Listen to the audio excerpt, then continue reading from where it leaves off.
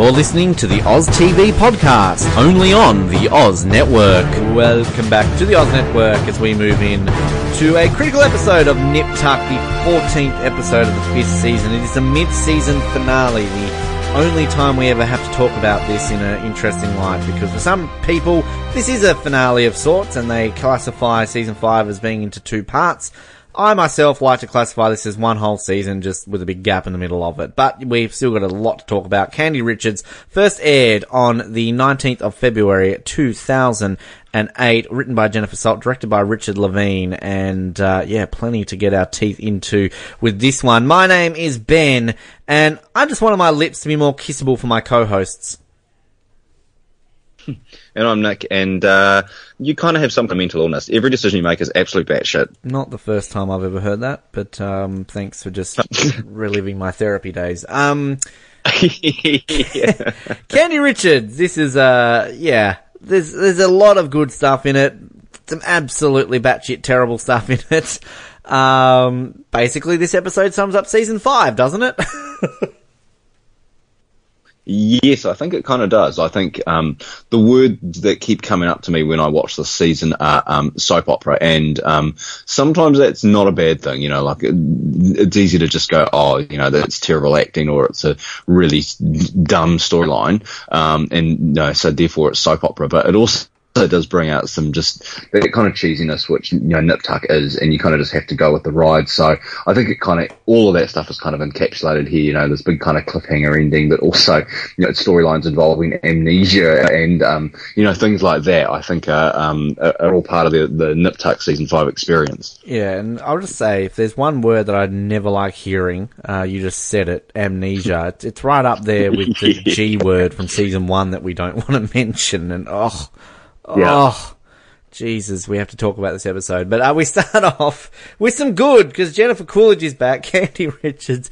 I love Jennifer Coolidge. I just think she's hilarious, and I just love the fact that she's kind of playing a complete utter version of herself here, you know, when she's just like, oh, I'm a goddamn icon. I've been in everything. You know, I've been in judging. She's basically talking about herself, because she's literally a person who has been in everything, you know. People know her as Stifler's mum, of course. I think she's in that, what is that one, that, Two Broke Girls, that's what I'm trying to think of. I remember, as a Friends fan, I stomached the spin-off Joey, and she was Joey's agent in Joey. I mean, so many things. Just look at her IMDb page. She literally has been in everything. So that's kind of why I just love this character that she plays, because she's essentially playing herself, and she's the same in everything, but she's just so amazing. I love Jennifer Coolidge.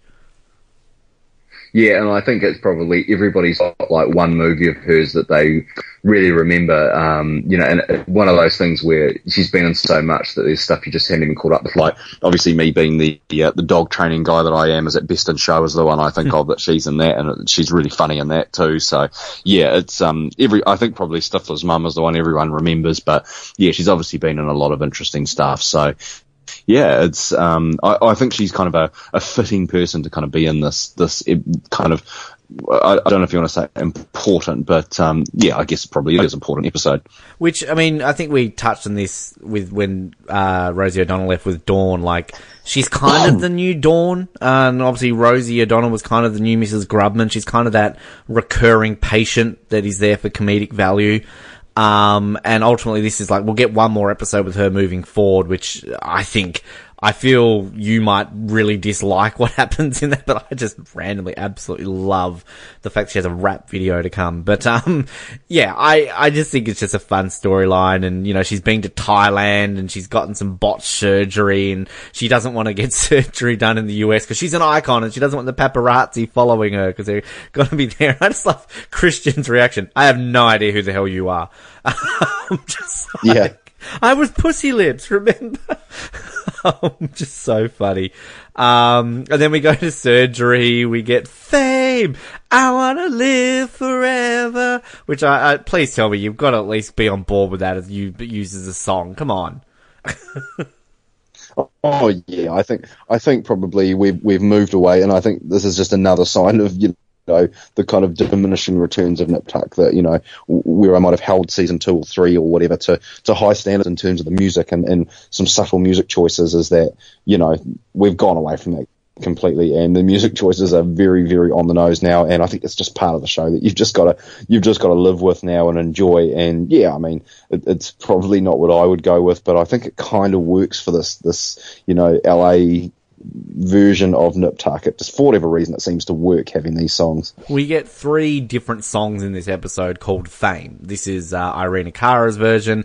We're going to get one by a band called God Lives Underwater, and ultimately we're going to get the David Bowie Fame, which, we'll talk about that when it happens. But it's interesting that they kind of use that, and it ties into this episode, because I guess the theme of this episode is fame and dealing with it, and whether you want it or not. So again, we've always kind of got that underlying subject matter of every Nip Tuck episode, and this is it. So we have the surgery going on here. We find out Christian has been taking acting classes, which is interesting. And the cops show up halfway through the surgery, and luckily they don't walk into the surgery like they often do at these times, but we find out that Julie has been shot. So again, you got to wonder the timeline. Again, Nip Tuck doesn't usually always live up to timeline standards, so a lot of what we're seeing here kind of happened, I guess, at the end of last week, if we're to be believed. We get the credits, and we get Eden explaining what happened, and basically claiming that Julia tried to kill herself, and that she walked in on her, and that's why she ultimately missed, because she pushed her out of the way. And Sean obviously not buying this, and kind of goes back to what I was saying last week about how, the last time we see these two together being nice, and now all of a sudden they're back to yelling at each other.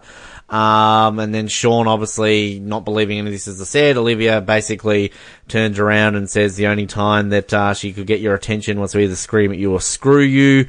So, and then we kind of get a scene here between Sean and Christian laying at Julie's bedside. Christian trying to, feel guilty for the fact that she's done this, and then Sean saying that you're a bit of an egomaniac, the only thing you're responsible for is getting her to buy the gun. And then we learn from this other doctor that there's probably going to be long-term damage. She's in a coma. She could wake up in 1 hour, 1 week, or longer. So this is what happened to Julia. At least we get some resolution, unlike with Colleen 2 weeks ago, but we'll get some resolution with Colleen in this episode. I think I alluded to it last week, the fact that Eden is a terrible shot with that gun. How the fuck is she still alive? Like, she's pointing that gun right at her head, and somehow it's only a flesh wound, essentially? Or she's missed a brain? I don't understand it. The one bit I have to say, which I think is funny, which I kind of think we get a little bit of stuff in this episode with Annie, is the one when, Olivia's like, she loved everyone. She loved you. She loved Annie. I'm like, really? Did she though? Did she know she had a daughter? Or a son. Yeah, or a son. Connor seems to have completely gone as well. Connor's just off in the fairies. Yeah, but I mean, it's an interesting start to this episode. Again, we've got resolution. We know that Julia has survived. Yes. And I think probably what saves this from becoming a bit of a farce is that I think all 3 of those actors in that scene, and the cop too, I guess, are doing a really good job. I think that they really sell that moment. Dylan Walsh, again, I just can't speak highly enough about the way he manages to pull off some of the stuff that I think in the hands of another actor would just completely not work. He just does a really, really good job of it, and just kind of sells that disbelief really, really well. And Eden and Olivia too, I think, for what they're bringing to that scene, do a really good job. So you're not completely just kind of out of the moment. They're keeping you in the moment, even though the moment feels a little bit ridiculous to me. That full credit to them for that, I reckon. Yeah, it's that soap opera mentality again that you've kind of said. I mean, I've always tried to defend it slightly with the soap opera stuff because I feel this show is just a very glorified soap opera, but kind of just the bit where the doctor's there, like he's got a meticular blah, blah, blah, like all this medical jargon, and it's like, she could wake up in a week, a month, I don't know. Like, it's just kind of, the way he's just so dramatic about the fact that, she just doesn't know when she's going to wake up. So, yeah, this is very Days of Our Lives-y at the beginning. We then meet Darlene. I like Darlene. Can I just say the actress, Lisa Dar, again, any Ryan Murphy fan, as I've always talked about, popular, would know her, that she is one of the main, well, not one of the main people, she was the mother in Popular of Sam. So she's Jane McPherson in Popular, which is kind of the crux of what Popular's about. It's this unpopular girl and this popular girl whose parents get together and they've got to kind of deal with this new social standings that, you know, the unpopular and the popular girl have to live with each other.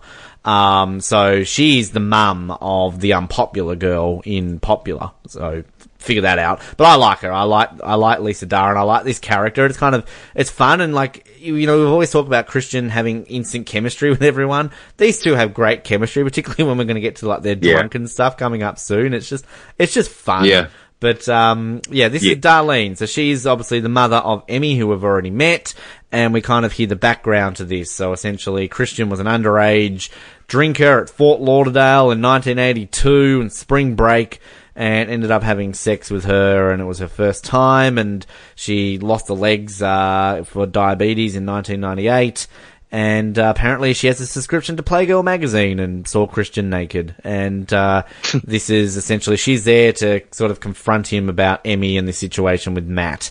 So, the thing that I've written here, weird timeline, because she says like, oh, my daughter came in here a couple of weeks ago, so again, was there like a couple of weeks spread out last week that we just didn't notice with Matt and Emmy? It doesn't make sense to me. Or has there been a couple of weeks since Julia got shot and now she showed up? So there's a weird time frame happening here somewhere. A couple of weeks have passed, but we're not meant to notice that apparently.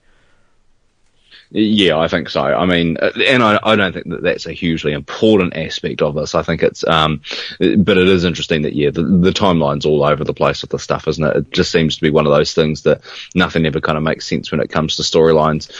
So I guess probably one of the things I'm interested in here is that, she isn't actually, somebody that is missing her legs in real life, is she? No, I mean, no. Just having a quick look at the IMDb page, it doesn't appear that that's the case. So, again, I'll probably just go back to, I guess this is with special effects, for lack of a better word, but I think they are really effective. I think you kind of buy this character, and some of the scenes we're going to get later on, the sex scene later on, I think is, it kind of just really sells who she is, and I think you're totally right. The chemistry that she has with Christian is great, and it kind of it really does work for me. Well, speaking of working for everybody, this next scene's going to work for everybody, because Annie's back! Here's Annie! Here she is! It's been a while. When was the last time we had Annie? Dawn Budge? No, I'm looking here. Duke Collins. So it's been a few weeks. But here she is. Little Annie, everyone's favourite. Her acting in this scene kind of does fall away a little bit. What she say? Like, Daddy, what's wrong? Is it Mummy? Like, that kind of shits me a little bit there. Love you, Annie, but, But, she's looking at the fish. And she doesn't even find out what's happened to her mum, because Colleen's out in the reception screaming. She's got a restraining order. Again, McNamara Troy's reception staff are fantastic, because who's dealing with Colleen? Liz. I don't know where they are. But here's our resolution to fortnight's worth of episodes, that she is fine. Her wrists have been sewed up, and she wants Sean to fix them because he did this to her. And you kind of feel that Sean's about to, because he looks like he's like about to kind of sort of listen to her, but then he goes to grab the phone. She grabs the phone instead, gets thrown out. And I do kind of like Christian, as she gets thrown out, she turns to Colleen and goes, "You freak." So, weren't we just dying to know what happened to Colleen? She didn't die. Here she is. She's just yelling at people and throwing phones away. I think so. And just going back to the Annie thing as well, I want to just kind of support it's Kelsey, isn't it? Yeah, I always Kelsey kind of get her name wrong, but and I think that I actually don't think it's anything to do with her acting abilities. I just think the line she's given are really bad. I also think that the way they kind of portray her with the kind of the pigtails and stuff, I think they're really trying to lean into that she's much younger than she actually is, which I think is a little bit disappointing, because I think we've had some stuff early in the season with her and Eden where they've kind of started to push her forward as an adolescent as opposed to being a kid, and it does feel like they make a real conscious effort to play her up as a child, and I think that's the wrong choice here. I mean, it's not a big deal. It's only it's a blink and you miss it scene, so it doesn't really matter. Kind of getting into the Colleen stuff, I think. I mean, it feels in keeping with the character, I suppose. And is it good payoff for kind of what we've got?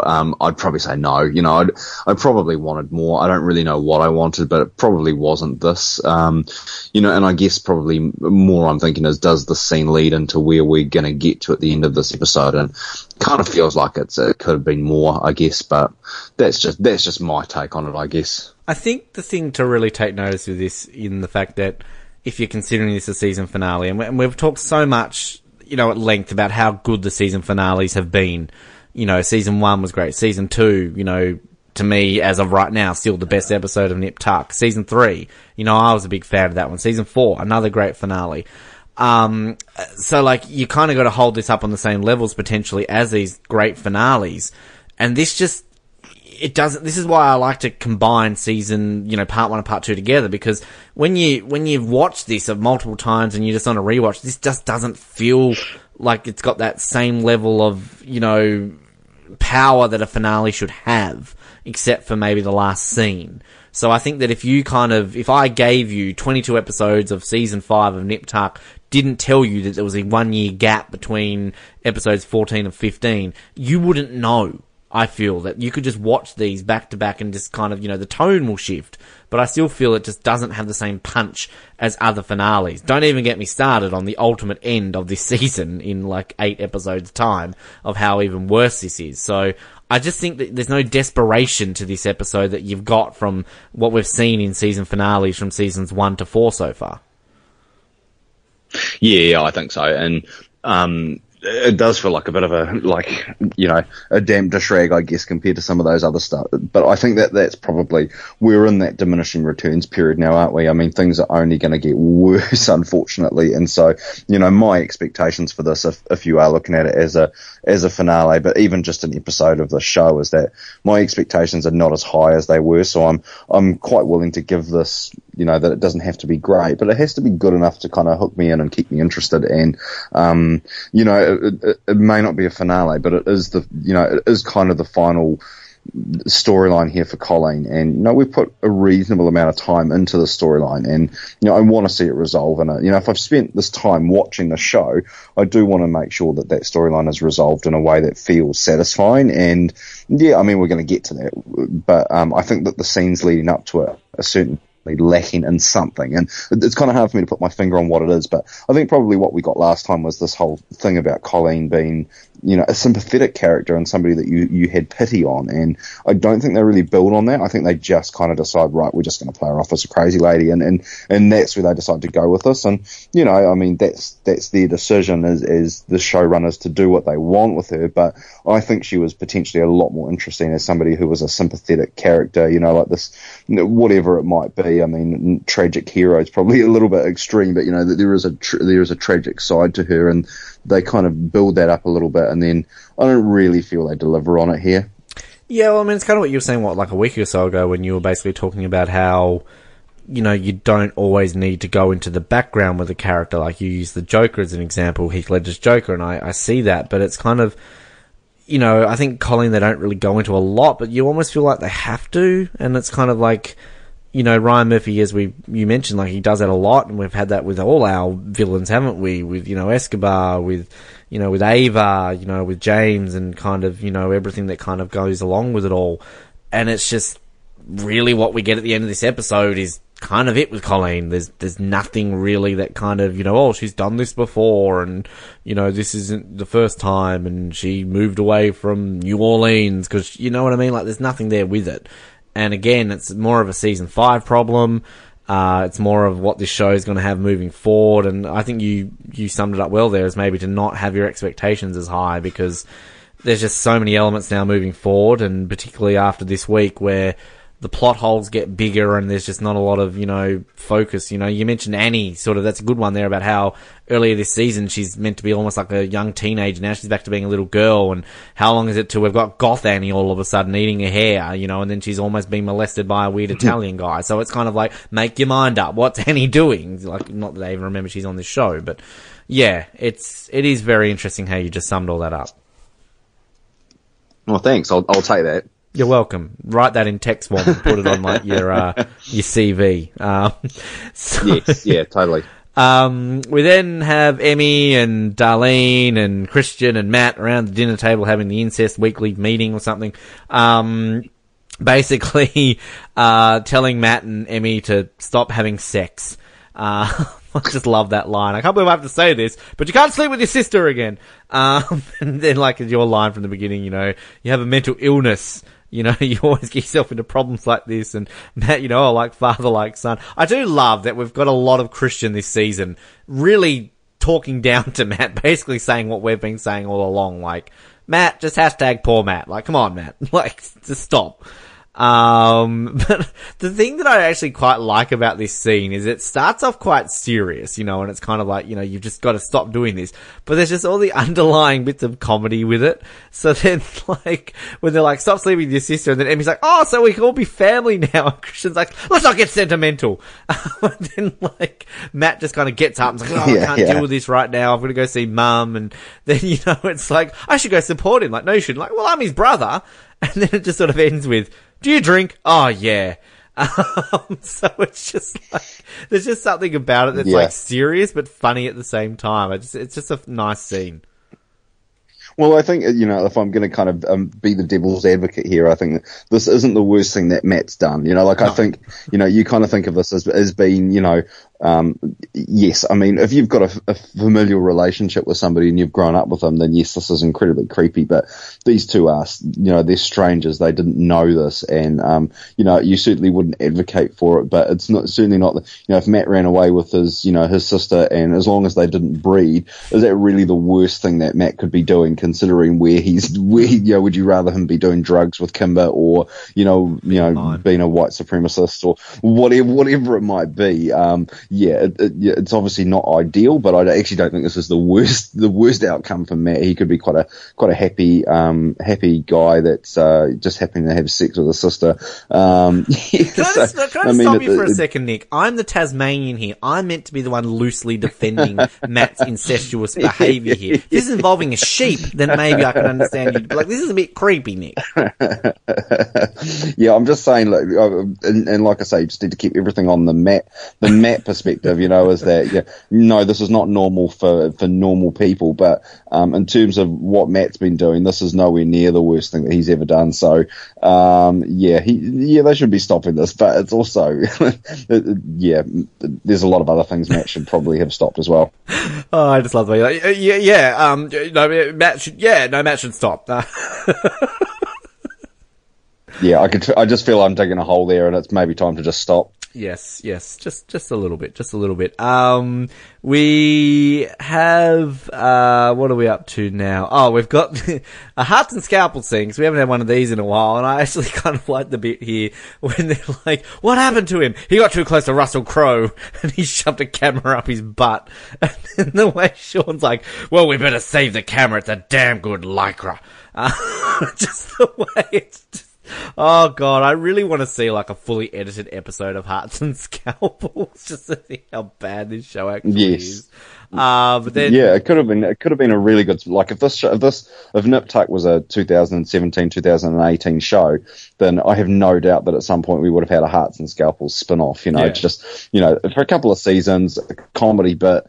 I can totally have seen that happening. It's, you know, it's almost inevitable. Yeah, and it's kind of like you always see these top 10 lists of like top 10 shows within a show and things like that. And like, I don't think Nip Tuck's kind of had that staying power of some of these other shows when they talk about it. But it's just like, you know, that's just hilarious. I just think Russell Crowe got too close to him. But this, you know, leads to a serious bit because Colleen's back on the scene. She's handing a scalpel to Sean, and, you know, she has to basically get off the lot. And, we get the, producer guy who says you need to press charges. She needs to be locked up. And then we're going to get a sort of a scene after this with Christian and Darlene completely pissed. And as I said, the chemistry there is great between the two of them. And I do like the line when Christian says, only one of my children, I look after the one that isn't mine, or something like that, when he's like talking about the fact that he's got 3 kids and he only looks after the one.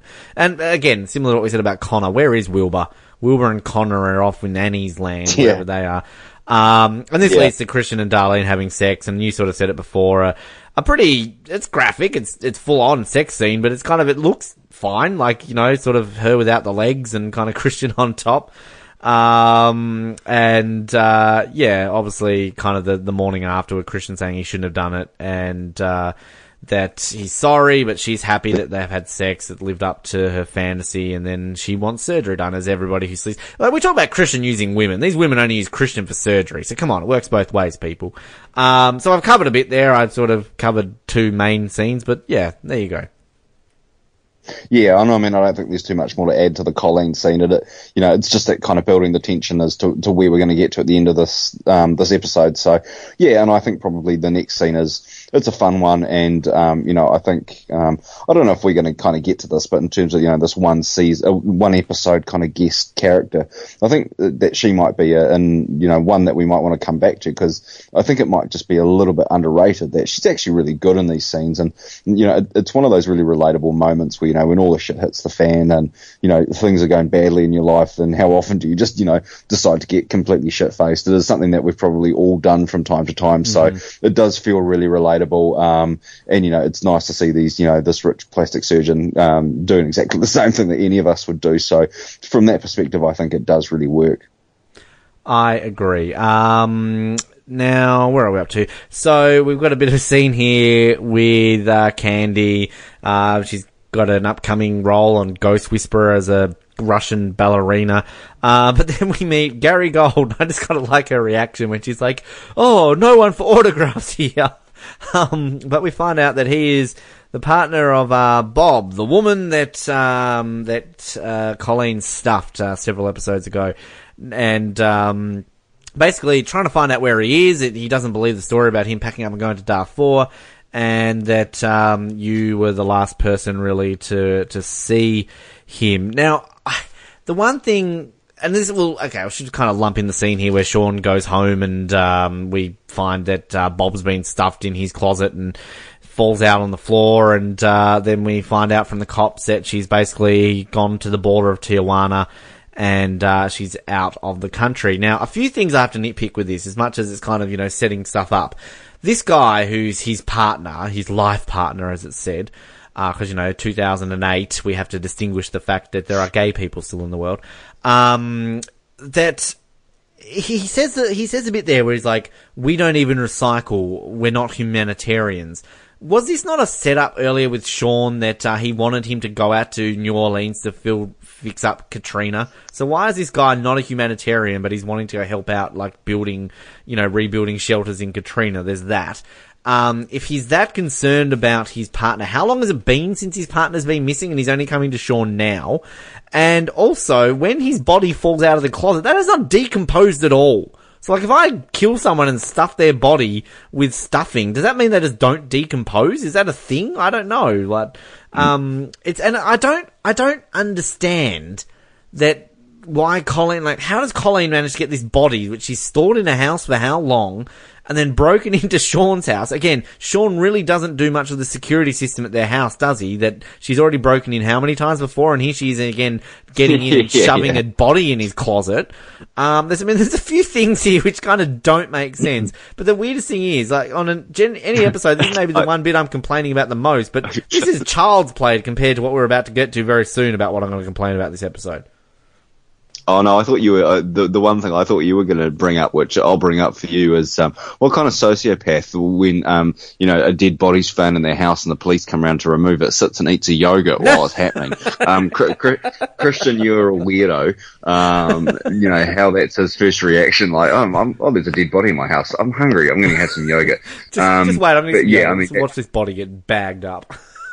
Yeah. But I think one of these things that, we talked about a little bit over the last couple of episodes is that the ending of this whole, and it's not an ending, it is the mid-season thing, but we are wrapping up this Colleen storyline, and it feels so rushed. It feels like we crammed a whole bunch into, 2 episodes ago. We didn't come back to her story all last episode and messed around with some stuff that kind of didn't matter, and we could have spread out some of this stuff into that episode. And then we're kind of shoving all this stuff about, Bob into this episode. It kind of it just doesn't make any sense to me. Like, we could have spread this out, made it a more interesting and compelling story that kind of builds to something rather than just kind of dumping it all in 1 or 2 episodes at random times. And it just doesn't feel like we're building a compelling narrative that's gone on throughout the whole season. Yeah, no, completely agree. And, it's weird to think that 2 seasons ago we were sort of complaining about the up and down with the Carver, like, oh, they've forgotten about the Carver, oh, they're back at the Carver again. But, I mean, that's done beautifully compared to what we're getting with a lot of this sort of stuff. But, yeah, the yogurt-eating psychopath that is Christian. I didn't even notice that. How dumb of me. So, where are we? So is this where am I to here? They're in the surgery. And, no. Why am I reading my notes wrong here, Nick? Help me out here. Liz is talking to both of them, isn't she? Yes, yeah. So who are they doing surgery on here? I'm a little bit confused about where we're at in the story as well. The bit that I've got is that they basically Candy comes out of surgery, comes out of recovery, all dressed up, and she's ready to go, and meets these guys in reception. Yeah, but there's a scene beforehand where they're in some form of surgery. And Liz is saying that, I want to say this to you, that you two are searching for fame, but you've got respect. And that the reason you've got that respect is because you've gotten so many amazing cases, and this is what you do best, and then it should be screw the rest. So, yeah, that's just a nice little scene with Liz telling that to Sean and Christian there. But yeah, then we get to that scene you're talking about. Linda comes in with her terrible acting and says the hospital called, Julie's awake. And we kind of get an interchange scene here where Olivia and Eden, and then Eden's kind of like, I've got something I need to tell you, which again we get no resolution to in this episode. The whole Eden-Olivia stuff kind of gets weird in the second half of the season. Again, a lot of the second half of this season I kind of do black out, so there might be stuff that I'm missing here, but from memory it's not the best resolution from what I can remember it. But yeah, this is a bit where Candy's all dressed up. She's called the paparazzi after all these, efforts of hiding. She's calling them. And I absolutely love this scene because yes, Sean and Christian are about to go to the hospital. We've got Fame by David Bowie. Candy walks outside and no one gives a shit. Yeah. Love it so much. It's so funny. And then Sean and Christian walk out, and then all the paparazzi are all over Sean. Tell us about Colleen. Did you have anything to do with your wife getting shot? And then they go after Sean, and then Christian's sort of like, you're involved in this now. This is your life. Oh, God, do we have to talk about this next scene? Do you have anything to say about that before we get to the next scene? No, I think it's just a connecting scene, really. There's not a whole lot there. I think probably, it's kind of just talks to the fact that, the price of fame a little bit, that, you get famous for things that you might not want to be famous for. To me, I think it just feels a little bit self-referential probably, and it probably means more to these guys who are in the industry than it does to people who are watching it, which is never a good thing, I think, but it's not a big deal, so I don't think we should dwell on it too much. Okay, well, I'm glad I haven't had dinner yet, because otherwise I'd be throwing up at this point. But, yeah, so we're in the hospital, everyone's all there. Oh, let's get excited, because, Julie's awake, and, nothing seems different, because she doesn't recognise Annie at first, and that's just normal, so. Who are you? You're a cute little girl. Does she belong to everyone? That's shit. Oh, shit. Hello, Annie. Like, that's normal. But what great plot device do writers use in TV when you need something interesting to happen? The laziest and most terrible plot device ever used. Amnesia. Oh, no. This is just, no. Like, I hate it. I hate when they use this. Like I mentioned about 24, season 1, maybe one of the greatest seasons of any television show ever, ruined by Terry Bauer getting amnesia for like 3 episodes. We talked about this in Lost, I think, was it the second season when Claire gets amnesia? Oh, no, it's just lazy. It's dumb. I can't even remember a time it's ever been done right in any form of TV show. But Julia's got amnesia. She doesn't remember anything, what's happened, right up to where she's got shot. And this also then leads to, oh God, I don't even get this thing. I thought we'd done with Sean and Julia completely, like that's done with, but no, because here comes Julia. Who are you?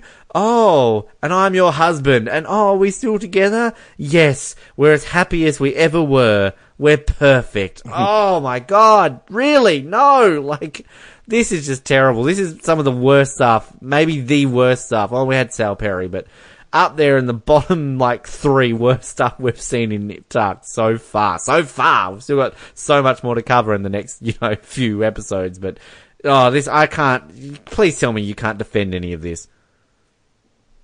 Oh, I was going to put this up in our top 5 for this season.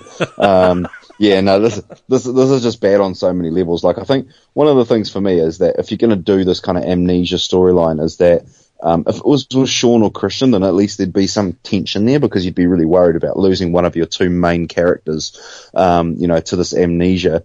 But because it's Julia, like, the stakes are so low, like, nobody cares if Julia ends up having amnesia and never gets her memory back. I mean, it's Julia. We don't care about her. So, I think that's a bad choice from that perspective, is that it's somebody you just don't care about anyway.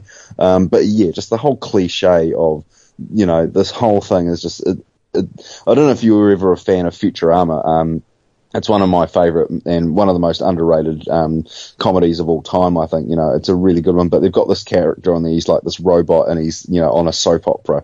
And, they always have these ongoing storylines where he's getting amnesia and things like that. And it's hilarious. It kind of plays up on this whole cliche quite a bit. And, it just feels to me like, a scene out of All My Circuits from Futurama. That's what it feels like to me. And that's never good. When you're comparing it to like a joke thing on a animated comedy, you're probably not heading in the right direction, I would say. So, yep, you're totally right. It's awful, and we probably just don't want to dedicate any more time to this, because the show doesn't really want to dedicate any more time to it either. So, I don't know why we should. Just it reminds me of Friends, when like Joey on Days of Our Lives, and they like kill his character by pushing him down an elevator shaft, and they bring him back in a few years later for having a brain transplant in another woman's got a brain transplant in Joey's. It's very soap proper, but yeah. Oh God. But the thing that kind of, I do have to say, is quite funny afterwards though, is Christian and Annie in the car, just sitting in silence. It's like, oh, would you like to put some music on? Oh, I'm sorry about your mum. To which Annie turns around and goes, it's alright, she doesn't know who I am anyway. Yeah. I just love that line. Like, Annie's just like, she doesn't know who I am anyway. I'm used to it. Yeah, it's one of those self-referential songs. Like, I do like the fact that, that they do that. Like, they really do play into the fact that these kids kind of come and go, and they do laugh about it a little bit. We talked about that with the Conor McNamara 2026 episode, and we get another kind of little flash of it here, which it does always make me laugh. But, it leads to, you talk about sort of like things kind of being rushed, and like there's something here that could be done more, because kind of all of a sudden the paparazzi have followed Christian, and they're trying to get a photo of Annie, because they're like, oh my God, he's got a daughter. Like, no one knew that he had a daughter. Sean didn't even know he had a daughter. I actually think this isn't scripted. This was just real life. This is just on the set of Nip Tuck. But that ultimately leads to Christian getting in a car, driving off, and having a massive car accident. And it's kind of like, this could be the end of the episode. Like, this, this is a big thing itself. And again, it's a bit of a recycled plot in some aspects, because we obviously had Sean in a car accident in season 2. But, it's just feels it's tacked on. It's like, oh God, what's happened? And not Annie. Annie can't be killed off. And then, speaking of kind of like tacked on, and we need some sort of resolution, but we don't really get resolution, because this is kind of the last scene we'll ever see of it, is Emmy and Matt, and they've been off for lunch, and for some reason the subject of a flight only comes up when they walk in the door. Like, surely this would have been a thing, like, hey, do you want to go for lunch? Oh, I'm flying home today. Oh, what time? 11 o'clock. Oh, that's alright, we'll go to lunch anyway. But it leads to them kissing, and Emmy sort of subtly saying that, hey, you could come back and live with all the other inbreds and go work in a coal mine.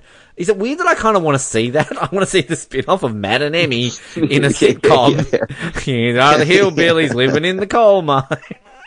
Yeah, I think that's definitely. I think we've come up with 2 good spin-offs just on this one episode. So, yeah, I'd sign off on that. I'd greenlight that show. Yeah. Now, before I guess I get into the last scene here, did you want to add anything just on the car crash or anything here before I move? And the car crash being the actual car crash, not the scene that we had before the car crash. I thought you were just talking about this whole episode as a car crash, but yeah, no, I didn't really have anything else to add here. I think there's actually quite a sweet little scene here. I seem to be the one that's obviously is appreciating the incest story, which is slightly concerning.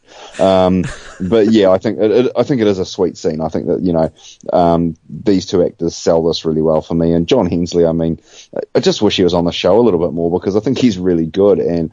They just give him the shitter storylines and he somehow manages to deliver on them. I don't know how, but he really does. So yeah, it's a sweet scene. I really enjoy it. And, yeah, for all its weirdness, I think it does work. Again, I'm just getting worried if we ever have a sheep storyline that I'm going to be the one getting a little bit too much into it. If you're getting into the incest storylines, living up to stereotypes here.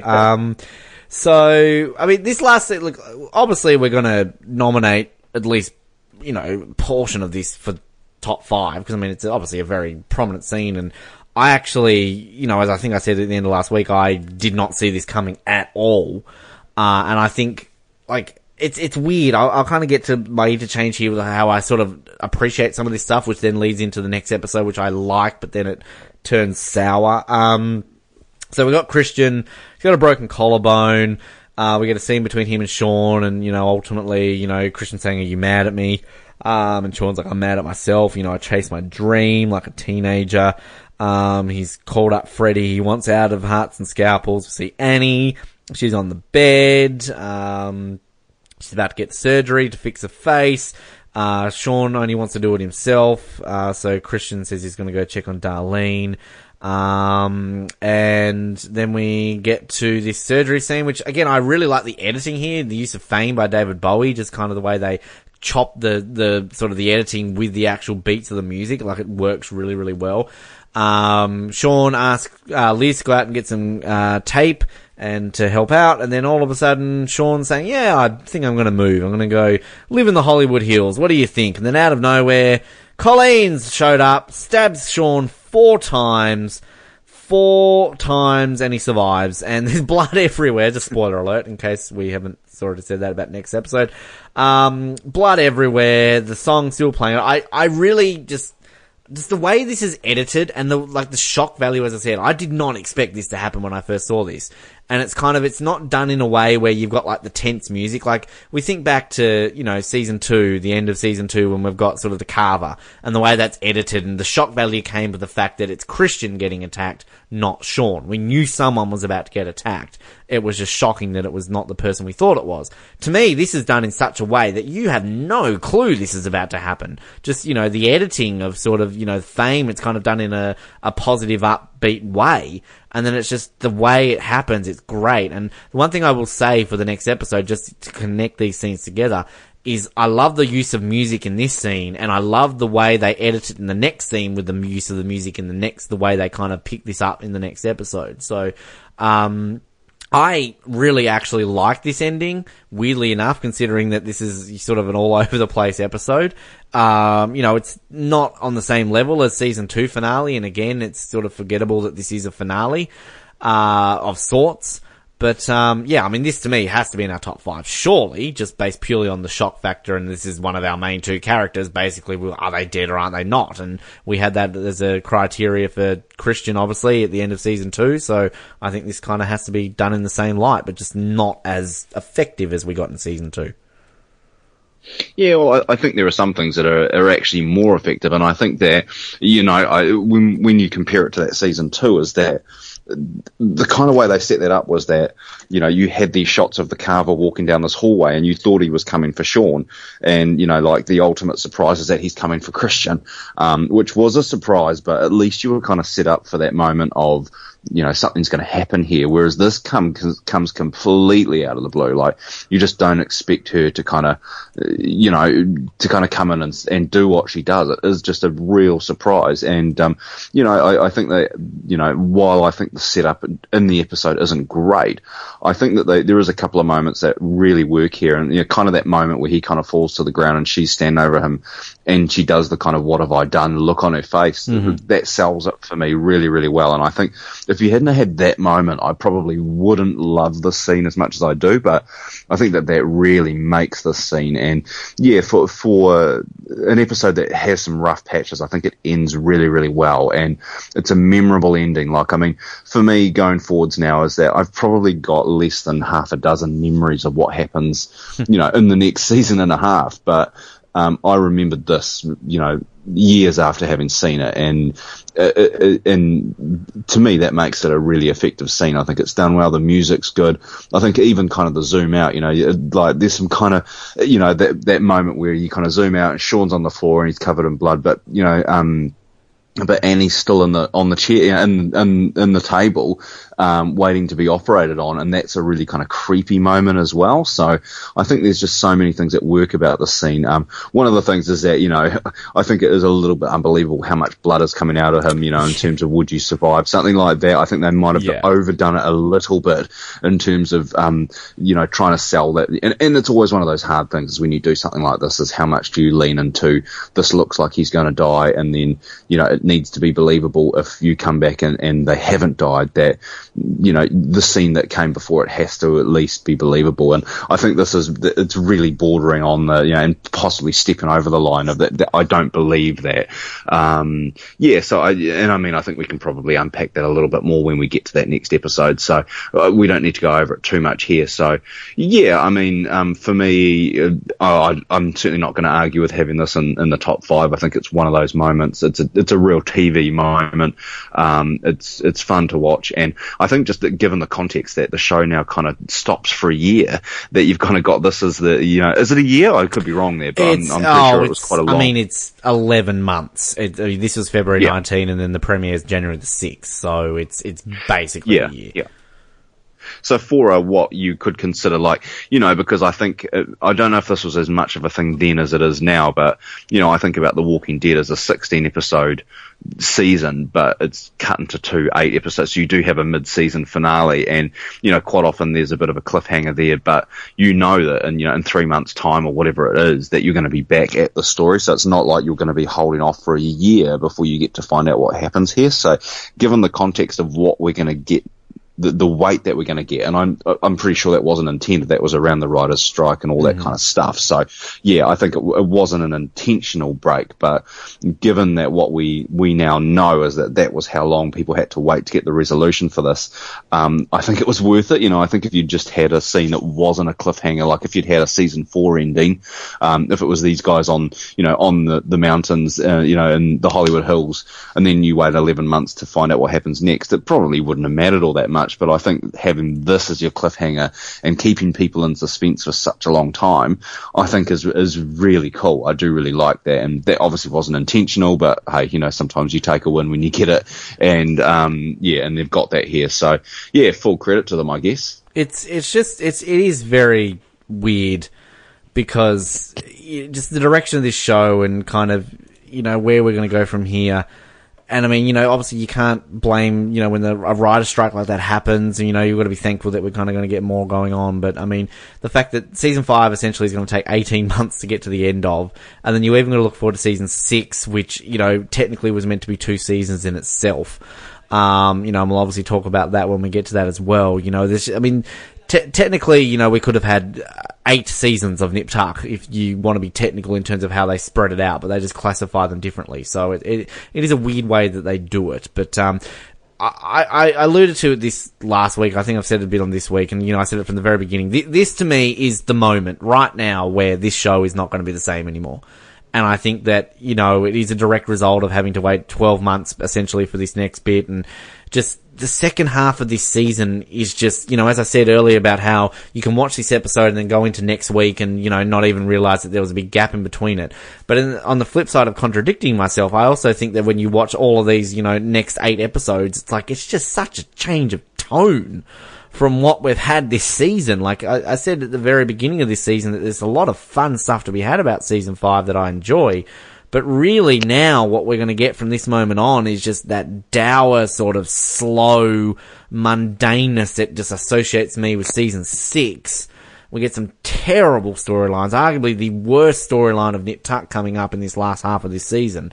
And just very minor glimpses of some good fun Nip Tuck stuff. So yeah, it's going to be an interesting ride from here onwards, and we're not even up to talking about Ronnie Chase. We have to rate this episode first, buy it, rent it, bin it. I'm probably jumping ahead a lot of what I was just saying there, but I'll just chime in first and say that I'm renting this purely on the basis that this to me would be a buy if we didn't have the rubbish in the middle of this amnesia crap.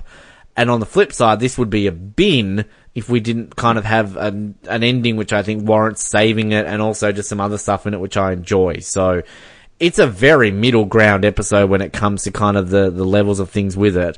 So I'm renting this, and on the grand scheme of things, I'm having this ranked, if I can find my list here, of this being the 62nd best episode of Nip Tuck at this point. Yeah, and I think I'm pretty much there right behind you. I think that final scene saves us from being a bin, really. So it's a rent for me. And yeah, I do think that final scene's really effective, and I think it just goes to show that we do get caught up in watching TV, and sometimes it being about moments or it's event TV watching, and you sometimes forget that when you watch this later on in the context of this being a whole show, that that you've got to make sure that the rest of the episode is worth watching, that it can't all just be about the sizzle at the end. It's got to be about what else you've got there as well, and there just isn't enough else here to really be interesting. I think to kind of give it a little bit of credit though, I think we get back to a few good scenes with Sean and Christian, which is nice. I think that they've been on kind of parallel roads and not really intersecting, and I think we do get back to them, talking to each other and having those kind of conversations that made the show what it was to begin with. So I'm pleased to have them back. I think that that's really good. But yeah, I think the amnesia stuff is terrible. I think that just the packing of Colleen's story into this final episode and the episode 2 before it is just disappointing. I think that this could have had even more punch if it had been the end of a really good story arc for this character, and unfortunately it's not. So even though that final scene is really good, it could have been even better if it had had a bit more emotional weight behind it, if they'd kind of balanced the storytelling out rather than kind of shoving it all into this end story. So yeah, it's going to fall right there in the middle for me as a rent. It could have gone either way, and it's saved by some stuff and dragged down by other stuff, so that kind of keeps it nicely in the middle. I think too, yeah, just on what you're saying quickly, and I know we've talked a lot about it with Third Watch, with say like continuity issues, and that is that, with Third Watch, a lot of issues that you kind of have when you watch it together now was that, it was made at a time with TV where no one really assumed that people are going to be watching these again. It was kind of like a once a week thing. You watch it, you've consumed it, thank you very much. There was no such thing as DVDs and Netflix and, people binge watching these things. And I think kind of Nip Tuck's we're in that middle ground right now, aren't we? Where like DVDs were a thing on TV, of course, at this point, but it's kind of a case of, like TV shows are made differently now, where TV shows are made of an element that people are going to sit down and watch a whole series on Netflix over a weekend, with that in mind. So we've kind of shifted our focus on, these things like event TV, because ultimately we're getting all episodes in one hit and you watch them when you want to. So yeah, it's definitely a weird thing to kind of talk about. And some of our younger listeners who are watching this along with us right now might sort of never understand that element that we had at this point in history in 2008 and 2009 of a writer's strike completely destroying our TV habits. So maybe that's something we'll talk a little bit more about next week, or at least at the end of the season.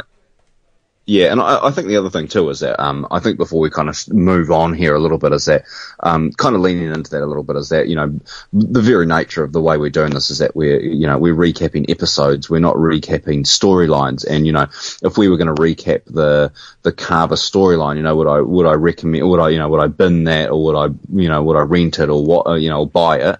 And the same for Colleen, you know, like if you're thinking about the actual storylines and the more broader strokes, then you might think differently, but we do it in an episodic format. That's kind of just how we have to do it, because that's how TV is made. So, you know, I think you think about things differently, and it is easy to get caught up in, you know, the week by week, how it's done as an episode. And I guess that kind of brings me to the next question, which is, you know, like, obviously we're treating this as one big season, which is cool, but, you know, like, if this was the end of the season, you know, and you know, what we get next is labelled as season 6, you know, kind of where do you think this season, this 14 episode season, where would it kind of rank for you? And I kind of had a bit of a think about that, and, you know, like, I think that you and I both agree that 1, 2 and 4 are all exceptional seasons.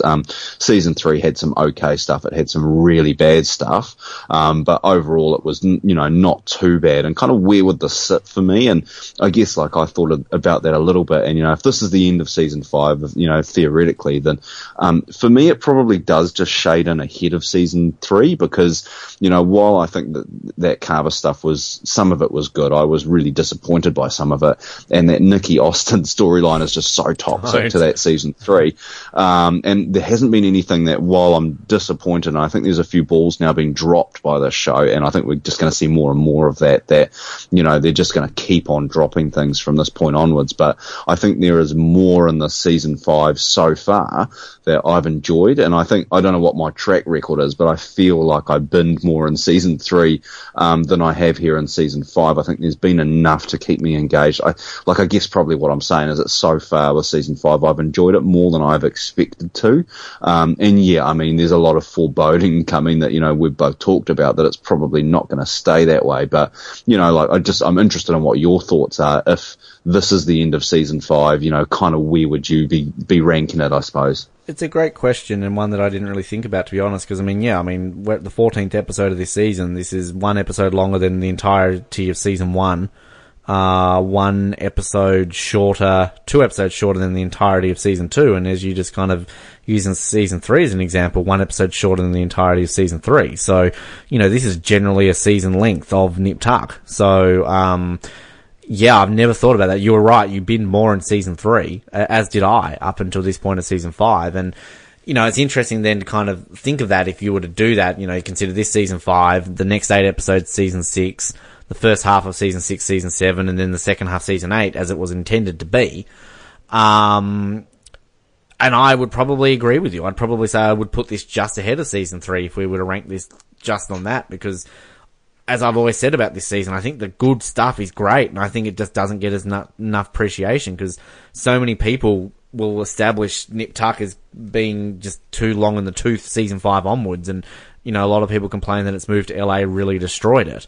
Whereas, you know, I think that a lot of the stuff they explore is fun. We had some really fun, good stuff in this season up until this point. We've had a couple of rubbish moments, but yeah, I think that if they had have gone into this and known that this was only going to be, you know, the 5th season, they could have tightened up a few storylines a little bit more. We could have had, you know, things not as rushed, or, you know, ignore the Gigolo storyline and ignore other things like that. So, yeah, I'd agree with you. I'd think that we would put this just ahead of season 3 to this point. Whether or not it remains that way at the end of this season, I don't think it will. But I mean, similar to what you said, I mean, I like to talk down season 6 in the second half, but I mean, it is the part of Nip Tuck that I do remember the least, because I think I do black it out a lot. So, I mean, you know, ultimately we could come to a lot of stuff in the next 8 weeks, and all of a sudden they're not as bad as I thought they are, because we're not at season 6 yet, but, there is some rubbish to come. I mean, again, the worst storyline in all of Nip Tuck. Worse than, the Gina... Oh, God. Not Gina. You know what I'm talking about. I don't even remember to say their names. With the stuff we're getting with Christian and Liz coming up soon. Oh, I'm gonna vomit. It just feels like it's out of another show, really, and it's going to be interesting because I think we've spent so much time talking about how bad it is, and now I'm going to get a chance to, with some different eyes over it, with a bit of a, for lack of a better word, I guess we're TV critics at the moment, and do we see things that are, is it salvageable, I guess? And I'm sure you're saying no, but I'm really interested to see if it is as bad as I think it is. And I think probably it's one of those things, is my expectation is that it's going to be terrible, and so it probably won't be as bad as all that. But you never want to watch bad TV, but I am kind of intrigued now to kind of see exactly what this looks like, given that my memory of it isn't great. So that's going to be fun. And in a weird kind of, masochistic way, it's going to be fun. I mean, I will say the one thing that I will look forward to is Katie Sackhoff and the Teddy line of character that we're going to get. It's only when she becomes Rose McGowan that I think it turns shitty.